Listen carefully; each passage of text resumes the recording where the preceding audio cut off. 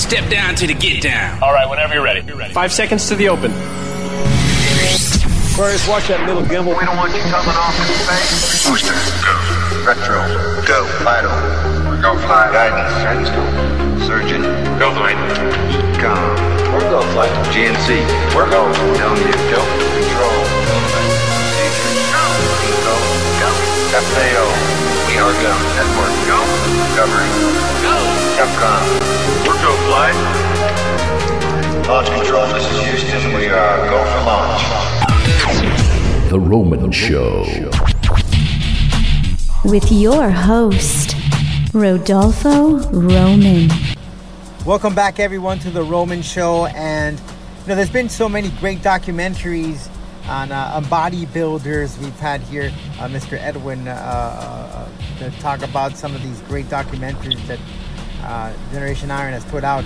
But there's a new one coming out October 6th on several streaming platforms, and that is Driven, the Tony Pearson story. And we have Mr. Pearson on right now as we speak, a man that was mentored by Arnold Schwarzenegger and really just came into California with a couple of bucks. That's what I understand from Mr. Tony. And then from there on, Arnold saw you and mentored you. He featured you on a book. And now today we have a documentary based on your life. So welcome. Thank you. Nice to be here. So tell me about this documentary, because it's already getting a lot of buzz. It's received some awards already. But when it comes to putting your life, not on pen to paper, but on video, it's a whole different thing. So how did it come about to say, hey, Tony, you have a great story. Let's put it on the screen. Well, I was training a client from LA, and Eric the Trainer is his name. And he recently passed away, but I was training. He would come to Vegas to train with me, even though he was training the movie stars in LA. But he loved working out with me, so he came over and we're working out. And I told him I wrote a book about my life, And he says, really? And then his friend came into the gym. He says, well, I know someone should take a look at that book and read the books, and that's what happened. They read the book, Tequila Mockingbird Production Company. They read the book and it says this is a good story, and we want to turn it into a film. But in your first reaction was that is cool, or you were just because again when you put stuff on TV, now you're able to see your emotion, right? You can cry on screen. It's a different total experience compared to a book. Yes, you read the book, and I try my best to put some emotions into it. Right. But when you actually see someone on screen actually narrating or crying through it, and you can really feel the emotions with a person and what they've gone through. It's been a challenge. It's from I started when I was 16 years old, and I'm 66 now. So wow. It's been a long road, and I think I've just been blessed. For this one person says, hey, my friend, she should read the book, and that's what happened. It just took off from there. I was just done. It's like, okay. Because I knew a few people in LA. I tried to make some rounds there. That didn't work out. So I just kind of gave up. I kind of wrote the book to inspire other people, that you don't have to be down and out. You can achieve anything you want if you really want to. You have to have the desire to do it and believe in yourself. That's the main key. If you don't believe in yourself, no one else will. So it just took off. Yeah, and that that's the sense that I got from reading the information I obtained. I haven't been able to watch the movie yet. It's on my watch list since it's coming out October 6th. But in a nutshell, right? Is this that type of documentary that no matter what age you are, whether you're a teenager or a man in your 20s, 40s, 60s, 70s, 80s, that they're going to get that message across that you can achieve everything no matter what obstacle that you face in life? Yes, absolutely. And this is not a bodybuilding documentary, how I'm in sets and what I eat, and I'm in titles of one. I won a few titles, but it's a true story. It's based on a real life, hard story, and to inspire young people, old people, no matter what age.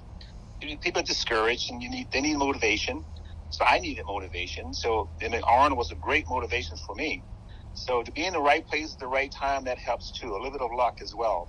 but it's for everybody. I mean, everyone, if you don't work out with weights, you've never been to a gym, there's still a movie you should watch because you're going to, feel emotions for this person. We had a premiere here in LA. We won Best Documentary, and the audience was just incredible. I mean, the intensity, you could feel the intensity when they're watching this film.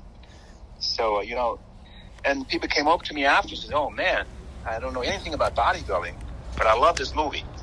You put everything you had into it. You never gave up. You just kept pushing forward. You get knocked down. You get up again. So, yeah, I just want everybody to watch this. And what was your first reaction when you got to see the entire docu put together? Oh, my God. After 2.5 years, we go to Man Chinese Theater in Hollywood. That's where it premiered. Wow. So I'm sitting there. My best friend, she was a manager for 40 years, so she's sitting next to me, thank God. She's handing me tissues as I was crying through the first part of it. I mean, just that intense. It just grabs you and it doesn't let go. So, yeah, it's a crazy moment. For one, to see yourself on screen, and two, narrating. It's something I could never do. Bodybuilding is one world, but coming up with something like that is kind of stepping outside of the box. And that's how you challenge yourself, though. You got to try something new. You don't think you can do it, but you can do it. And like I said, you got to believe. So you retired, in 94, I believe it was, early 90s. And then you came back and competed about 3 years ago. Yeah. And is this it? Or are we still going to be seeing you compete again? No, that was it. My body, I have to be honest with you, I quit twice in the preparation for that show. It was 17 weeks training twice a day, very low carbohydrates, and it was just taking me apart. But mentally, I knew what I had to do. But physically, my body was not holding up. 63 years old. I can't do what I was doing when I was 20. Mm-hmm. So I managed to get through it. I was drug-free, drug-tested, and I won the Masters Mr. Universe here in Las Vegas. I competed because I was in Vegas. As well, I'm already here. I might as well compete for the last time. And then after the show, recently I was told, we have this on film, so do not come back out of retirement. So with that experience and coming back, obviously the bodybuilding world has changed before you competed in 63. But what are your thoughts on it? What do you think of the bodybuilding world? What's its health like right now today? It's it's grown, it's gotten bigger, and the guys have gotten bigger. It's just different, I respect it. These guys work extremely hard, and the diet is really, the hard part is the diet. So it's okay to go to the gym and work out, but you got to really watch what you eat to go on stage. The preparation, it takes months, maybe even a year to do one show.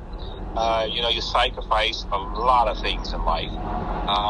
But, that's why I call the book Driven, because you got to stay focused. I don't know. I don't think I could compete today because the guys got much bigger.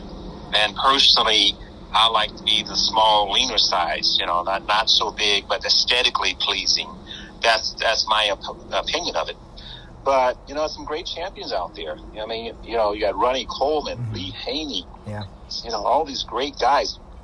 They look amazing. I don't think I stand a chance today. Back in when I was doing the 80s and the late 70s, the guys there's a different look. And that's all sport evolve and change. And with that said, with so many people that you were surrounded with back then, so many great legends, you being one of them, any folks that we anticipate seeing in this documentary, like a Arnold? Well, Arnold up here, give his thoughts on you and getting those folks that were a part of your life. It's not as easy as it looks to come out on screen and talk about you. So tell me a little bit about that. Yeah, I'm grateful to all these guys, and the guy who owned Ghost Gym, Ken Spriggs. Wow.